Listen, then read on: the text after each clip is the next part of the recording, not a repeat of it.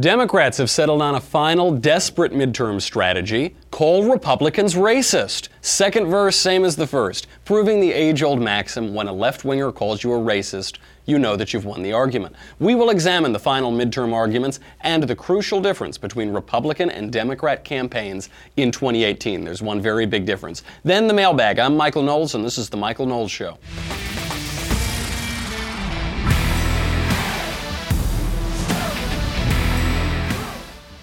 Welcome to my dungeon. I know I invite you into my boudoir a lot. Now you're in my dungeon. Studio look a little different. First of all, on the one hand, the good news is I'm free from my broom closet. The bad news is I'm now in a cave somewhere in Tora Bora or something. We're here. There's some construction going on at the studios right now. And I kind of like the idea that we're in this bunker until the midterm elections. We're in the war room, regardless of what happens. Even if Republicans hold the Senate, even if the Republicans hold the House, the deluge of leftist tears could be so intense that the leftist tears tumbler wouldn't even be able to sustain them. Now we're in sort of one giant leftist tears tumbler, a leftist tears silo, if you will. We have a lot to get to today. President Trump is coming out swinging. He's fighting to the very last minute in these midterm elections. He's nationalized this election, which is a huge win. Democrats are using the only trick that they've got, which is to call conservatives racists. We'll analyze race by race, but first, let's make a little money, honey. What time is it? Oh, it's time to make a little money, honey. Okay. Do you know how I know that? Because of my movement watch. You know how much I love movement watches, founded by those two college dropouts that started their own watch company. The company has grown like crazy. They have now sold almost 2 million watches in 160 plus countries. They continue to revolutionize fashion on the belief that style shouldn't break the bank. I was at a party last night. I saw a guy, he didn't even listen to the show, just wearing one of his little movement watches. I complimented him on his, he complimented me on mine. I get a ton of compliments on this thing. This is the Atlas Revolver. I think it's the coolest watch they've made, but there are a bunch of others that I want that they still haven't sent me. So go over, get them yourself. You know, maybe send one over here. I don't know. Celebrate Republicans hopefully picking up seats in the Senate. Movement watches are all about looking good and keeping it simple. They don't tell you how many steps you've taken. They don't, blow up your wrist with text messages and you got to call your mother back or whatever you got to do. Not that at all. They tell the time like a watch is supposed to do. Movement watches start at just $95. At a department store, you'd be spending $400 or $500 for this. Today, get 15% off with free shipping and free returns by going to MVMT.com/Covfefe, C-O-V-F-E-F-E. See why Movement keeps growing? Check out their expanding collection. Go to Movement, MVMT.com/Covfefe, C-O-V-F-E-F-E, and join the movement. So right now, for these races, I won't go through all of the polling, but right now, there is some real movement in the Republican direction on Senate races. There was a really tight Senate race in Indiana, and Joe Donnelly just made a few racist comments, legitimately racist comments, because he said I've got a staffer who's African American, but she does a good job. I've got a staffer who's Indian, but he does a good job. Actually, he just kept repeating it. So that one's tightening up. West Virginia looks like it's in a dead heat right now. We've got Republicans way up in North Dakota. We've got Republicans up in Missouri, I believe. There's a lot of movement going on. As for the House, Cook Political Report is now revising up the number of seats that they think Democrats are going to take. They now think that at the outer limit, Democrats could take 40 seats. This is up from their prediction at 35 seats. To put that into historical perspective, Barack Obama lost 63 seats in his first midterm election. Bill Clinton lost 54 seats in his first midterm election. So it's not outside the realm of possibility. Actually, if the Democrats win 30 seats, all in all, that's a sort of a win for the Republicans. Historically speaking, that means they held on to a lot of seats. I'm not sure even that is going to happen. The Democrats have to flip 24 seats in order to take the House. I don't know. I don't want to make any predictions. I don't want, who knows? We actually still have a few days. Things could change. These races are all so close. I'm not convinced Republicans are going to lose the House. I'm not convinced at all. I think we're not in normal times. I think that the polling is reliable when you're in normal times, and right now we're not in normal times. This election has become a referendum on Donald Trump. Trump has done that, and the media have been happy to oblige. They've made it a national election about Trump, and right now the left has gone so insane that it's socially unacceptable to say that you support Donald Trump in a lot of places. It can hurt you at your job. It'll certainly hurt you at your university. It can hurt you with family members, so people don't say it. You've got leftist mobs in the street. So I'm not sure that I really believe the polling. I'm not sure that people are going to tell pollsters that they're willing to support the Trump agenda. We'll have to see. We'll be here on election night. But Donald Trump is going down to the wire with a brutal campaign ad. I think it is superb in typical Trumpy fashion. It's not the most subtle. Not the most subtle ad in the world. And they are focusing this election, just like they did in 2016, on immigration. This is the final argument being made. The Kavanaugh effect was very helpful to us. The judges, the mob violence, all of that is a good argument. But they're making this about immigration as this illegal caravan is going up through Mexico. Here is the ad. Ladies and gentlemen of the jury, please step out of the hallway. Break out soon, kill more. I can narrate this for people who can't read it. Democrats let him into our country. He just killed two. He wishes he killed more of those blanks. I'm going to kill more cops soon. Democrats let him stay.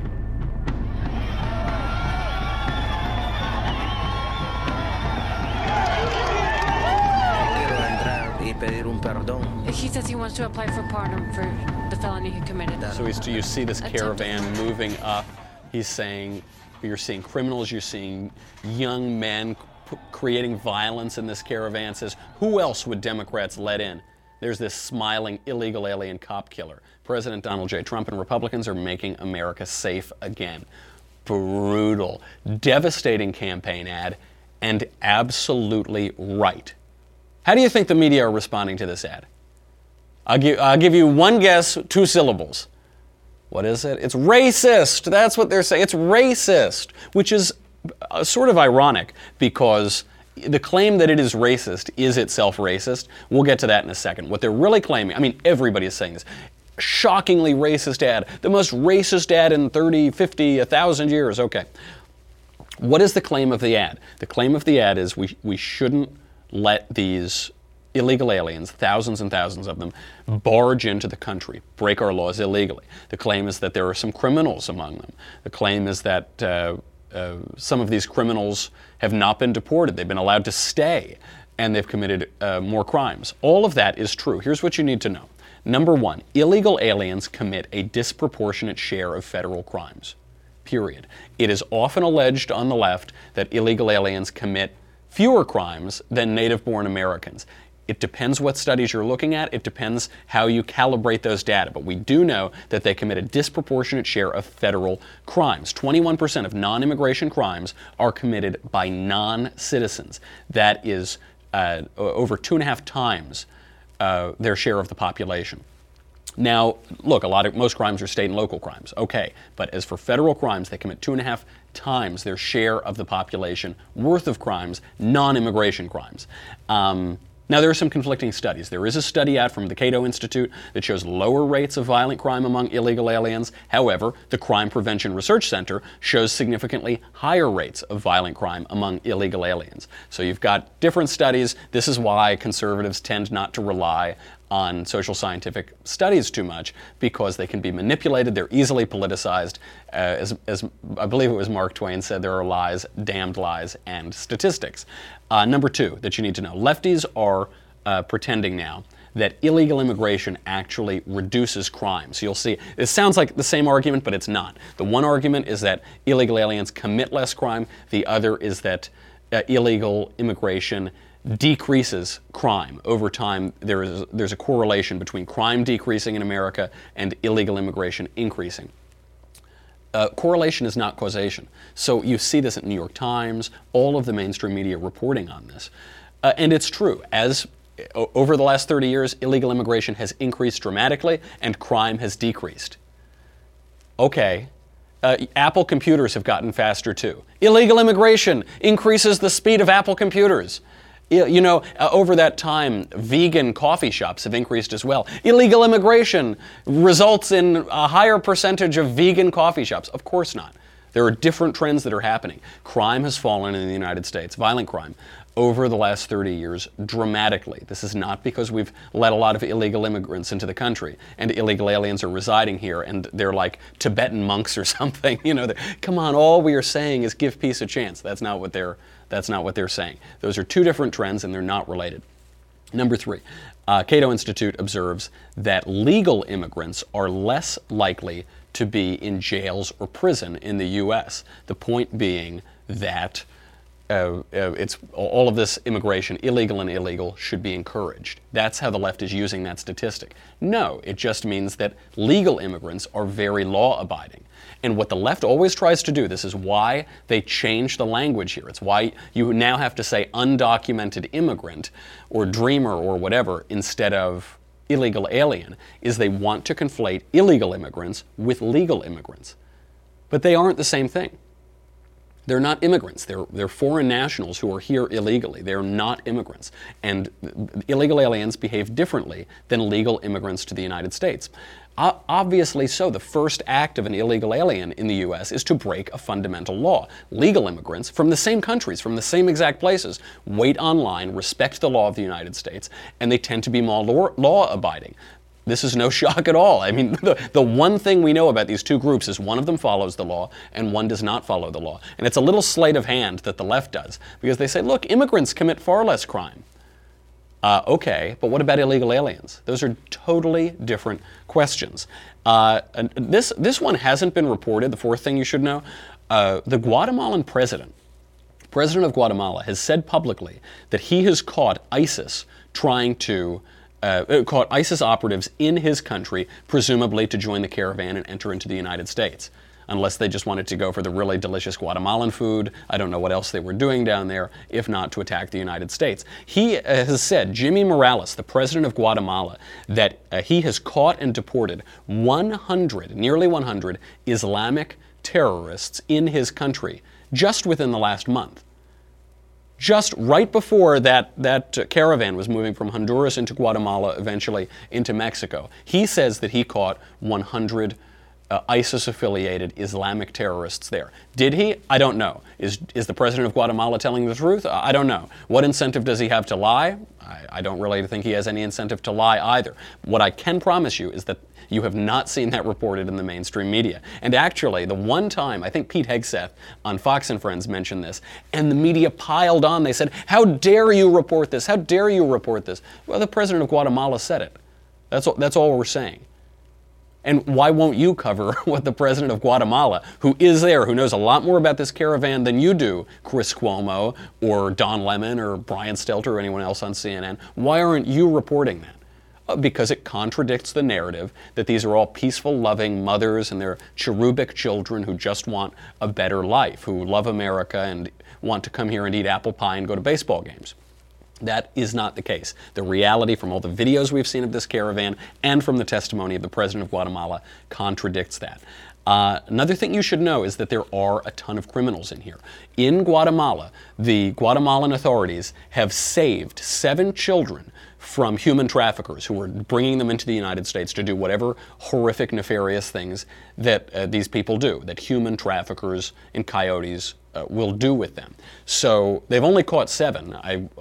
I hope they can rescue more, but who knows how many there are. This is the trouble with unvetted, random, violent mobs trying to break their way into the country, is there's no vetting. You have no idea who these people are. You don't know their criminality. You don't know the relationship of these adults to the children. So the Democrats demagogue all the time. They say, you're separating families at the border. You're separating this father from his son. Yeah, maybe. Maybe you are. Do you know that? Do you know that that little girl is the daughter of that man? No, you don't know that at all. There aren't any documents. This is why we have legal structures to make sure that the people who are coming to the country are who they say that they are, and that we're protecting kids. We know the statistic. I mention it a lot, but I mention it a lot because the mainstream media won't, which is that 60 to 80% of women and girls, according to Amnesty International and Fusion in the Huffington Post, are sexually assaulted when they cross the border into the U.S. illegally. So clearly, we don't know that the little daughter belongs to the father coming in here. Guatemalan authorities have arrested or have arrested a number of traffickers and rescued 7 kids. That's good. We also know that Mexico, once the caravan made it into Mexico, has arrested and deported 2 fugitives wanted for murder. We know of just 2. Who knows how many more there are? You saw the video. You saw it wasn't a lot of women and children, was it? It was young men getting very violent at borders. Okay. The last thing you should know about this, the majority of Americans want this caravan stopped. All public polling has suggested this. I think that the latest poll is that 51% of Americans want this stopped. They don't want anybody let into the country. 38% want some people to be let in and have their cases heard and see if they qualify for asylum or this or that or the other thing. So that's a significant margin. You've got the majority of the country doesn't want this. That's Republicans, that's Democrats, that's independents. This is why President Trump has identified this issue as so important, because maybe he hasn't read Edmund Burke or Michael Oakeshott or gone to Heritage Foundation lunches, but he does know that people really care about this. It's so offensive, and it is a real danger. You know, I think when these girls, Katie Steinle was killed by an illegal alien, Molly Tibbetts, I think, was another one, killed by an illegal alien. Whenever President Trump would point that out, he'd be talking about how awful illegal immigration is, what a danger it is to the country. Then the left would say there's no danger at all. And then some American citizen, in those cases young girls, were killed by illegal aliens. And the left would say, oh, that's just convenient. That's just an anecdote. These girls aren't anecdotes. They're American citizens who are dead because of the horrific, reckless, anti-American, anti-lawful policies of Democrats. That's why. Okay, people make mistakes. Politicians make mistakes all the time. Politicians can support disastrous policies. Okay, but then stop. Stop supporting the policy. Turn around. Support a different policy. A lot more to get to on this question, but first, I've got to make a little money, honey. Then we can analyze all of the sad, desperate, empty arguments in the home stretch of these midterm elections. But first, speaking of safety and making neighborhoods safer, we got to thank Ring. Ring's mission is to make neighborhoods safer. Today, over 1 million people use the amazing Ring video doorbell to help protect their homes. Ring knows that home security begins at the front door, but it doesn't end there. So now they're extending that same level of security to the rest of your home with the Ring floodlight camera. You know, when you try to break into a home and then the floodlight comes on and then you scamper away into the woods, that is a floodlight. Ring has put a camera in there. What's great about them too, all my cool guy friends have Ring. All of them do. I've given Ring to some friends of mine because it's so good. And it's great because you can see them on your phone. You can be in your house or on a beach in Boca, who knows, and you can talk to them. You're able to communicate, scare them away, and it's uploaded into the cloud so you can share it with your neighbors. Say, watch out for this guy. If the robber steals your Ring doorbell, you've already got the video because it's in the cloud. It's a tremendous product. I can't believe how inexpensive it is for all the value that you get. It is the ultimate in in-home security. With high visibility floodlights, powerful HD camera, put security in your hands right now. Don't say I never did nothing for you. Save up to $150 off of a Ring of Security kit when you go to ring.com/Knowles, K-N-O-W-L-E-S. Ring.com/Knowles, K-N-O-W-L-E-S. What is it? I already told you twice. I'll tell you again. Ring.com/Knowles. Okay, so Trump has identified this issue.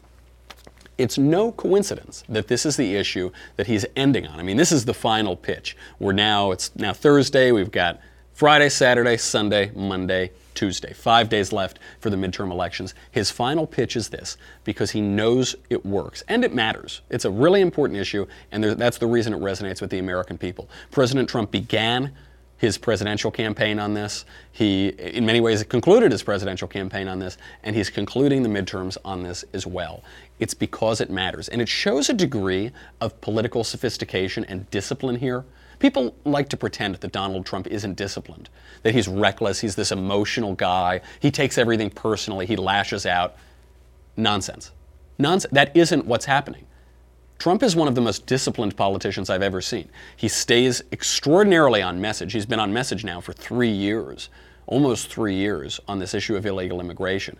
He doesn't really seem to take things personally. He performs, he puts on a show, he picks fights, he certainly defends in fights, but he doesn't seem to take things that personally. That's why he's the Teflon Don, right? That's why he's able, all of the horrific things that people say about him. Imagine all the horrific things. They say he's sexually attracted to his daughter. Remember that line of attack? They say he's a traitor to his country. He colluded with Russia. He's fat. He's ugly. He's a baby. The New York Times fantasizes about assassinating him. The New York Times publishes pictures of him kissing and getting intimate with Vladimir Putin. The list goes on and on and on. And he seems to still enjoy being president. You see him out there at these press conferences. You see him at the gaggles talking to the press. He's still up. He's still having a good time. If he were taking this personally, he would be isolated. He would be angry. He wouldn't talk to the press. It's quite the opposite, because he seems confident that he's going to win. And that confidence, that exuberance, really, I think, has spread out among conservatives. I've been all over the country in the last week talking to different colleges, talking to different people. The conservatives I've spoken to seem pretty confident, and the lefties seem angrier than ever. Nowhere is this clearer than on the mainstream media and on CNN. Here is a CNN analyst, April Ryan, speaking on Don Lemon's program. And what do you think? They're making their final arguments too. Trump is making his arguments for the midterms. They're making theirs. What do you think the final case? Vote for Democrats because. What's the argument they're making? Trump's a racist. Take it away. And, you know, it begs the question. He talks about the press being the enemy of the people. It begs the question, is he the enemy of the people by stirring up this hate, by causing people to actually act on hatred or discrimination against those, to even go as far as killing people?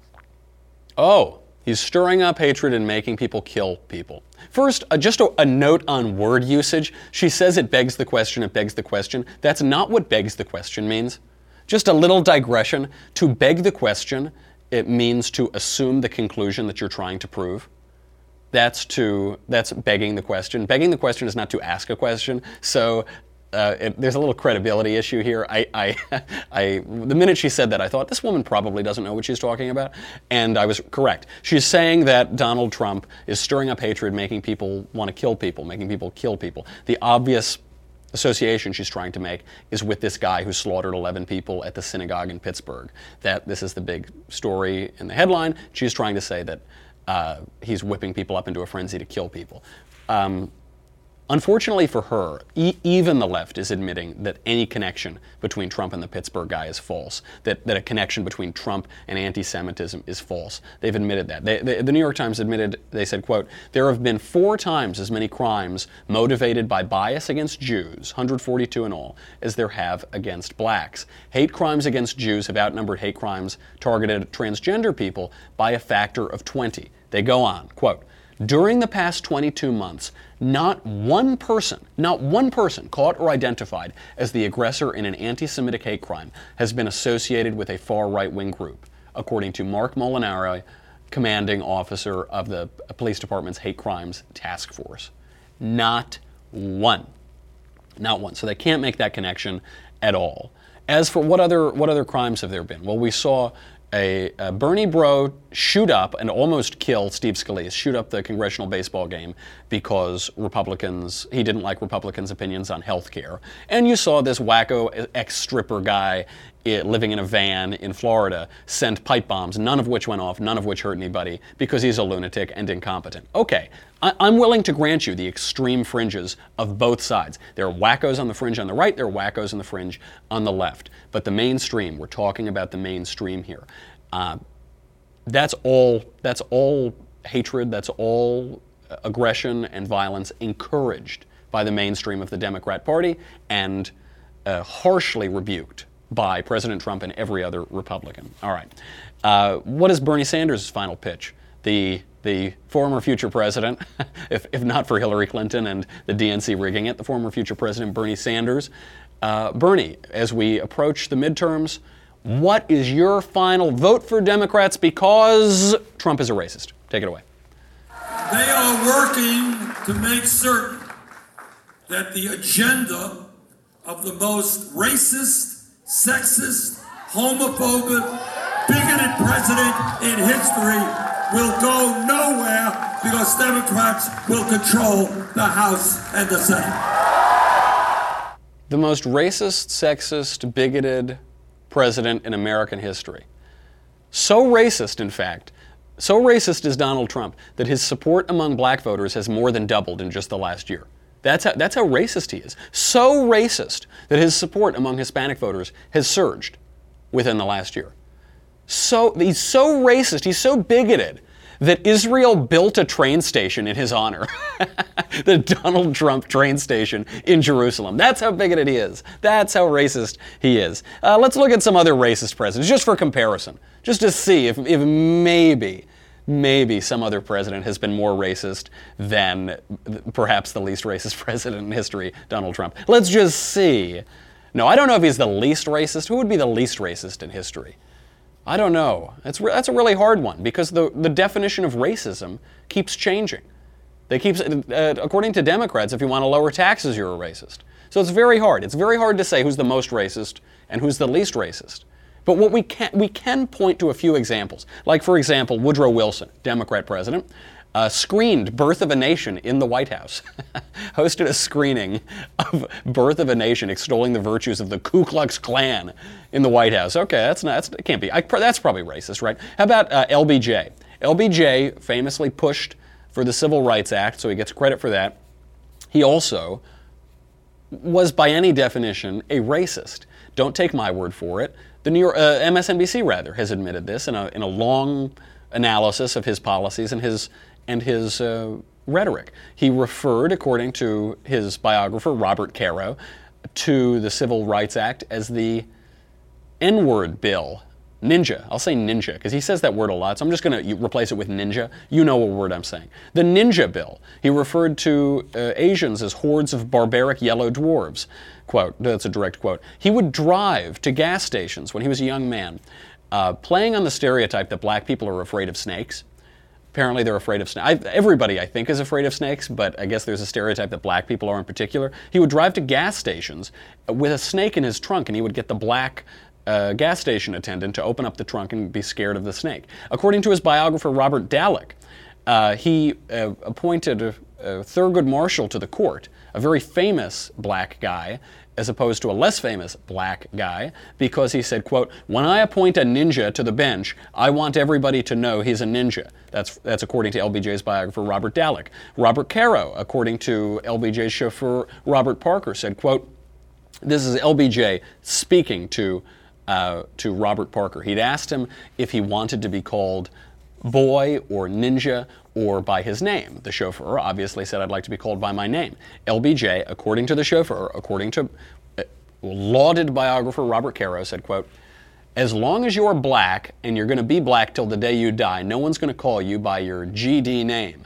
So no matter what you're called, ninja, you just let it roll off your back like water and you'll make it. Just pretend you're a GD piece of furniture." It's according to Robert Caro. Okay, and that's according to the guy that he allegedly said it to. I wouldn't say that Donald Trump is the most racist president in history. That's my conclusion from all of that. There's a big difference here between how the Republicans and the Democrats are running in this race. It tells you a lot about how they feel the country is going and how the opinions of the country are going. The Republicans are running on the record of Donald Trump. They are running on their record. Democrats are hiding their record and running away from their record. That's the difference. It's true in virtually every race in this going on in the country right now. Republicans are proudly running on the accomplishments of the last 2 years. Democrats are hiding their opinions, running away from their opinions, trying to make their political opinions and views seem more palatable to the majority of their constituents, whom they consider to be Trump supporters. We see this with Gillum running down in Florida. He's running to be governor of Florida. Here's a video, James O'Keefe doing God's work from Project Veritas, catching the campaign workers admitting just this. Here they are. I don't say just can't say, but I do think he's not saying specifically like I'm going to ban bump stocks or I'm against ARs only because he's running a race right now. I do think he would support anybody doing that stuff. Bill Nelson. Right, that's all I'm worried about. Whatever, whoever the next person may be. I just wish. He can say it just because he's trying to get the moderates and the gun-toting people in North Florida. All right, this is a bad state. Okay. It's a cracker state. Okay. Okay? Ask anybody outside of here. You go Port St. Lucie, Orlando. Man, them crackers ain't gonna let us do that. No, you crazy? So, what is he doing? He's campaigning. He's politicking. He's campaigning. He's politicking. That last guy, Omar Smith, apparently went to college with Gillum. Apparently he's an old pal of Gillum. I don't know why Gillum would hire this guy, because he's not a great campaign worker.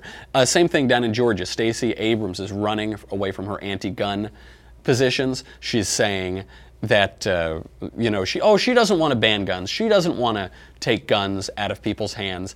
Just the AR-15, just the most popular rifle in America.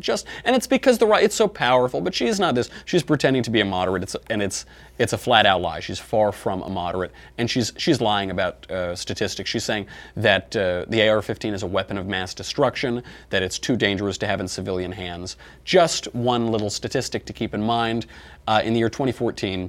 There were 5,562 deaths from handguns in the United States, only 248 from rifles of any kind. Actually, it's likely many more deaths are from handguns, but there are a couple thousand in the category where they don't know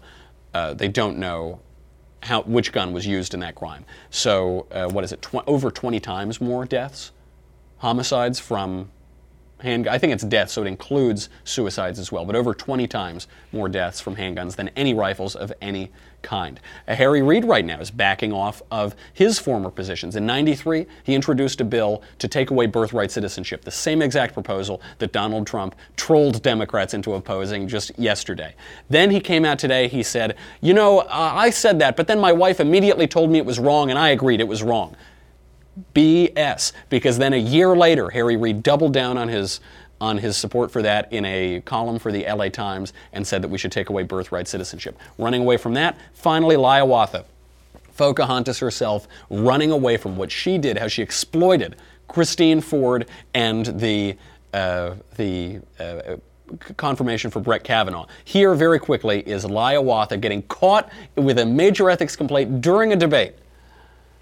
I would like to drill down on what Representative Deal said. The fundraising while the vote was being taken on the Kavanaugh hearing, did you or did you not do that? Actually, I don't know, and I don't know what the. There has been an ethics. Isn't there an ethics committee? Yeah, there's an ethics complaint has been filed about a fundraising. Then I will check into it, but I don't know. Do you have any response to that? I don't. Representative Deal? All right. Chef Deal, no, I have no. Please let her keep hanging herself. That's fine. Please let her keep humiliating herself. I'll look into it. I don't.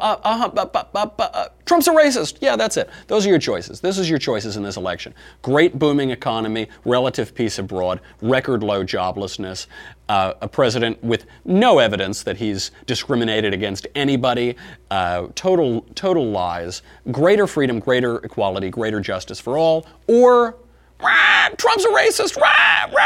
Those are your two choices. Those are the two campaigns. I hope that the American voters pay attention on Election Day. We got to say goodbye to Facebook and YouTube. Please come join me in this leftist tears silo that we now find ourselves in. At least you can get your leftist tears tumbler. Go to Daily Wire. It's $10 a month, $100 for an annual membership. You get me, the Andrew Klavan Show, the Ben Shapiro Show, questions in the mailbag, Another Kingdom early. So Another Kingdom, you get the audio. Anybody can listen to the audio on Fridays, but you'll get to view it the Monday before. You get to view all the beautiful artwork. It's super cool, getting a lot of great attention and really good numbers, so check it out. And the Leftist Tears Tumbler, hopefully we're all going to need it on Tuesday. Go to dailywire.com. We'll be right back with the mailbag.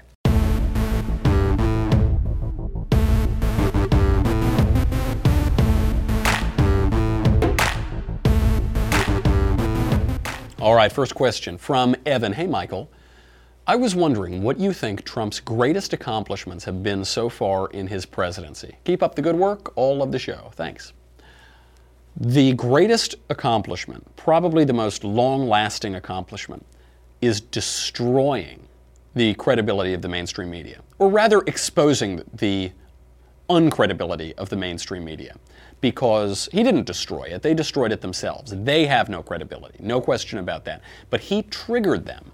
As Jon Stewart was saying the other day. He triggered them into exposing it. He triggered them into exposing themselves as hack partisan narcissists who take everything personally, who pretend that they are the most important, glorious heroes on the face of the earth, and he showed them for what they are, which is partisan hack narcissists. That's the most important. The second most important are the judges. The judges are so important. He's gotten a lot more judges through than anybody thought he would at this point. 2 on the Supreme Court, countless others at the federal courts, and they will shape, in large part, how the country is governed.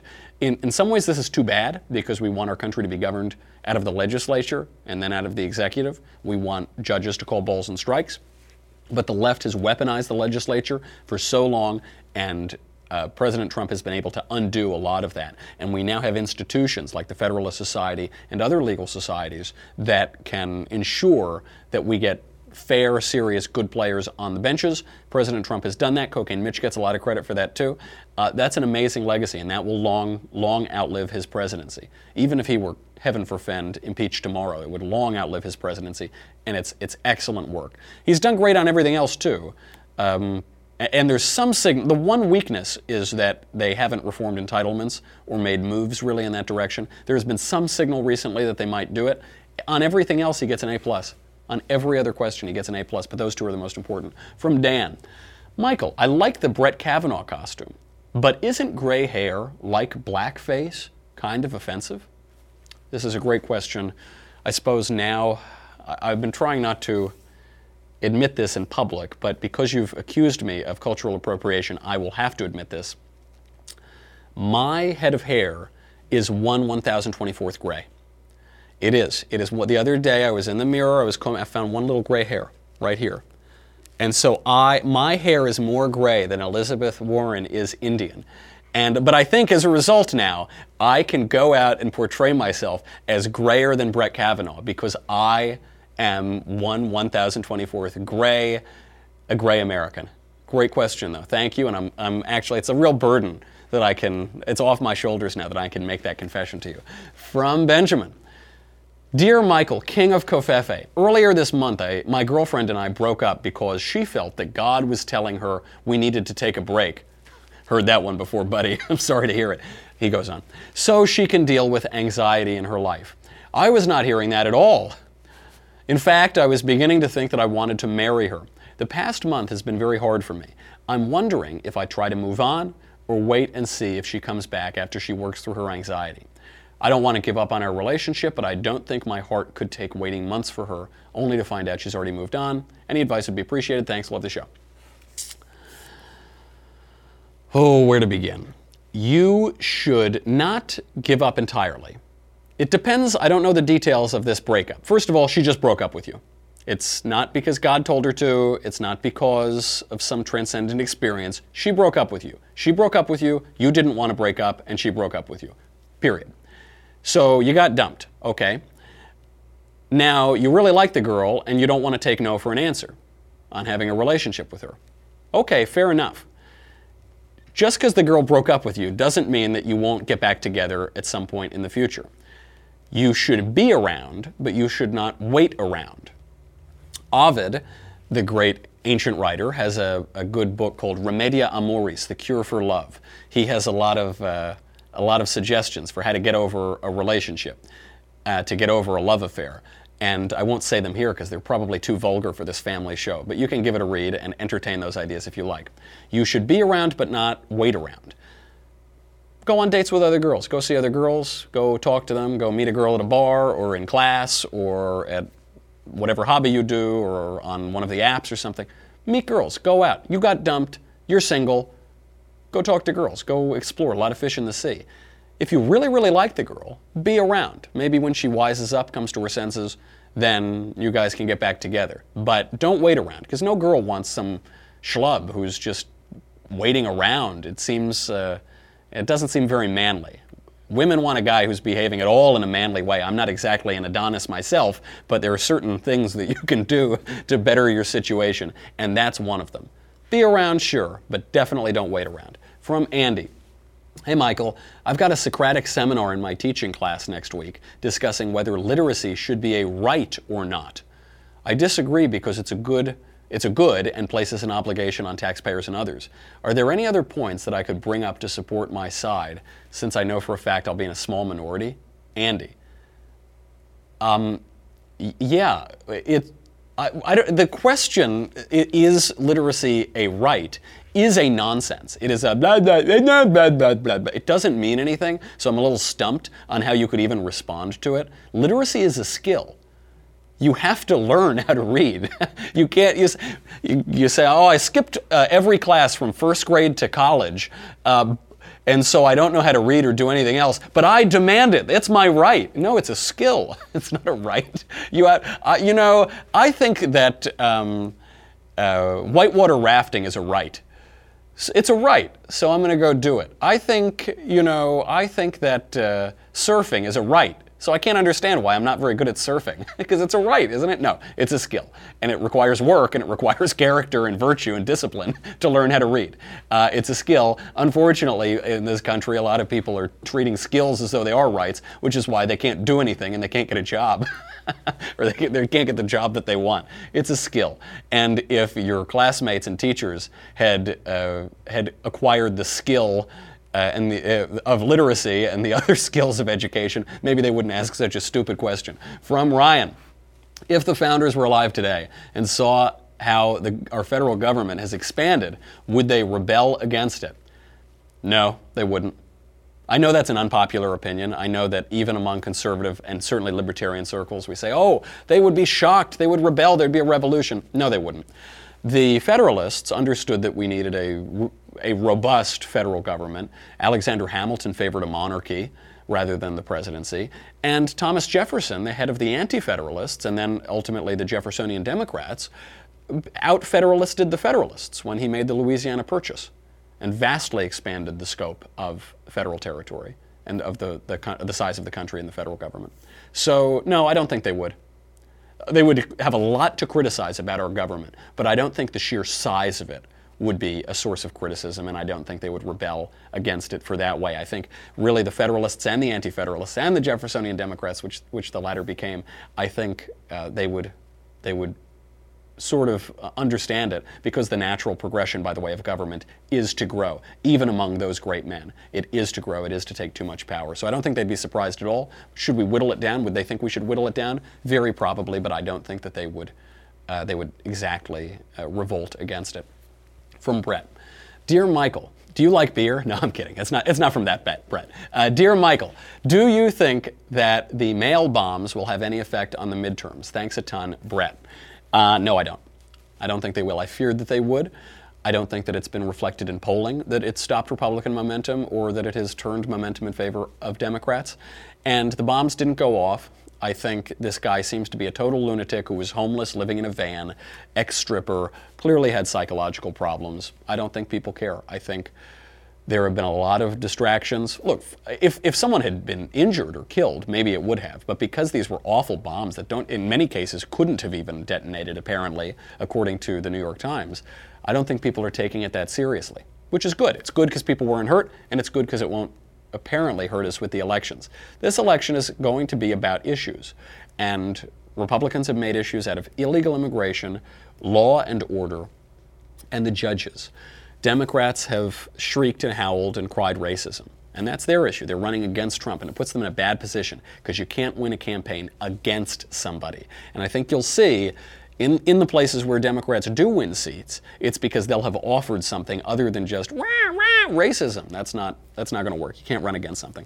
From Riley. On Monday, when you were talking about the death penalty, my roommate and we were both Catholic, and my roommate was listening along with me.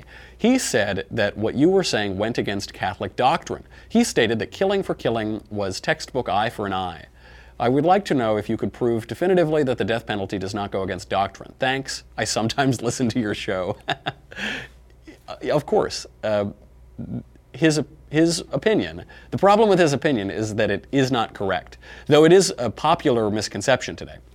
St. Paul writes definitively about the legitimacy of the state in capital punishment, the legitimacy of execution by the civil authority. St. Augustine writes about the same thing, father of the church. St. Thomas Aquinas, doctor of the church, writes about the same thing. The Council of Trent in the 16th century upheld the legitimacy of capital punishment by the civil authority. Blessed Pius IX, carried out capital punishment or sanctioned it as Pope, and Pope Pius XII was so supportive of the Nuremberg trials that were executing Nazi war criminals that he sent his own lawyers there to hasten them up. He said, we wish to see this completed as quickly as possible. And he sent his own lawyers to make sure those Nazis got what was coming toward them. Even John Paul II, by the way, acknowledged the legitimacy of the 4 different types of punishment that we talked about on the show the other day, even while personally discouraging the use of capital punishment.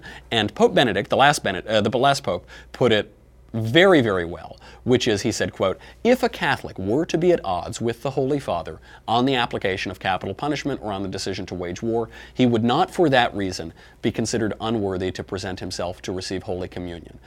Which is to say, there can be a legitimate difference of opinion among Catholics on capital punishment.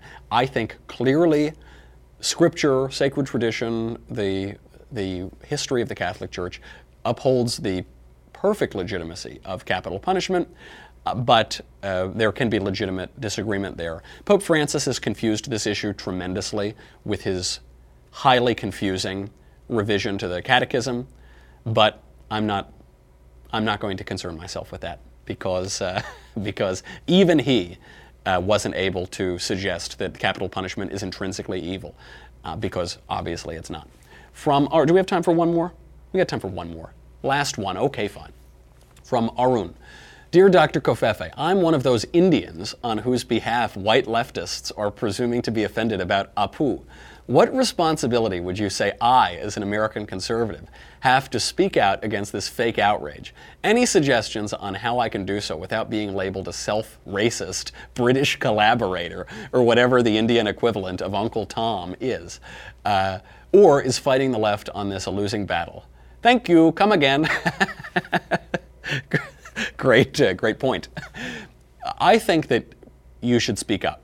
I think that it's very important for racial, ethnic minorities who consider themselves right-wing, who reject the identity politics of the left and of the Democrats, to speak up about it, because there's just more credibility when it comes from the racial minorities. What the left does is has a bunch of shrieking white millennial women pretending to be offended on behalf of racial minorities, and they get away with it because the only people who can point out that that's absurd, who are speaking out very often, are old white dudes in the Republican Party or the conservative movement. With some, you've now seen certain people coming out. Obviously, Kanye West wore the MAGA hat in the Oval Office and talked about liberals breaking up the black family. So there are exceptions, but it's has a great impact, and I think it's very important to do it.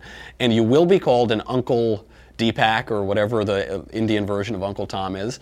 You will be. You absolutely will be. You'll be called a racist against your own people. That's what you got to deal with.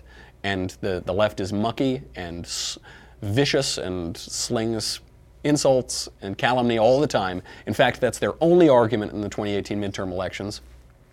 That's the price of doing business. I won't blame you if you don't do it, but you should speak out. Okay, that's our show. We got a lot more coming up on Monday and, of course, Tuesday, and we'll be following the election results on Tuesday as well. In the meantime, listen to Another Kingdom. It's very fun and super cool. And it's certainly the last time I'll ever work as a performer in Hollywood, so make sure that you check it out. In the meantime, I will see you on Monday. I'm Michael Knowles. This is The Michael Knowles Show.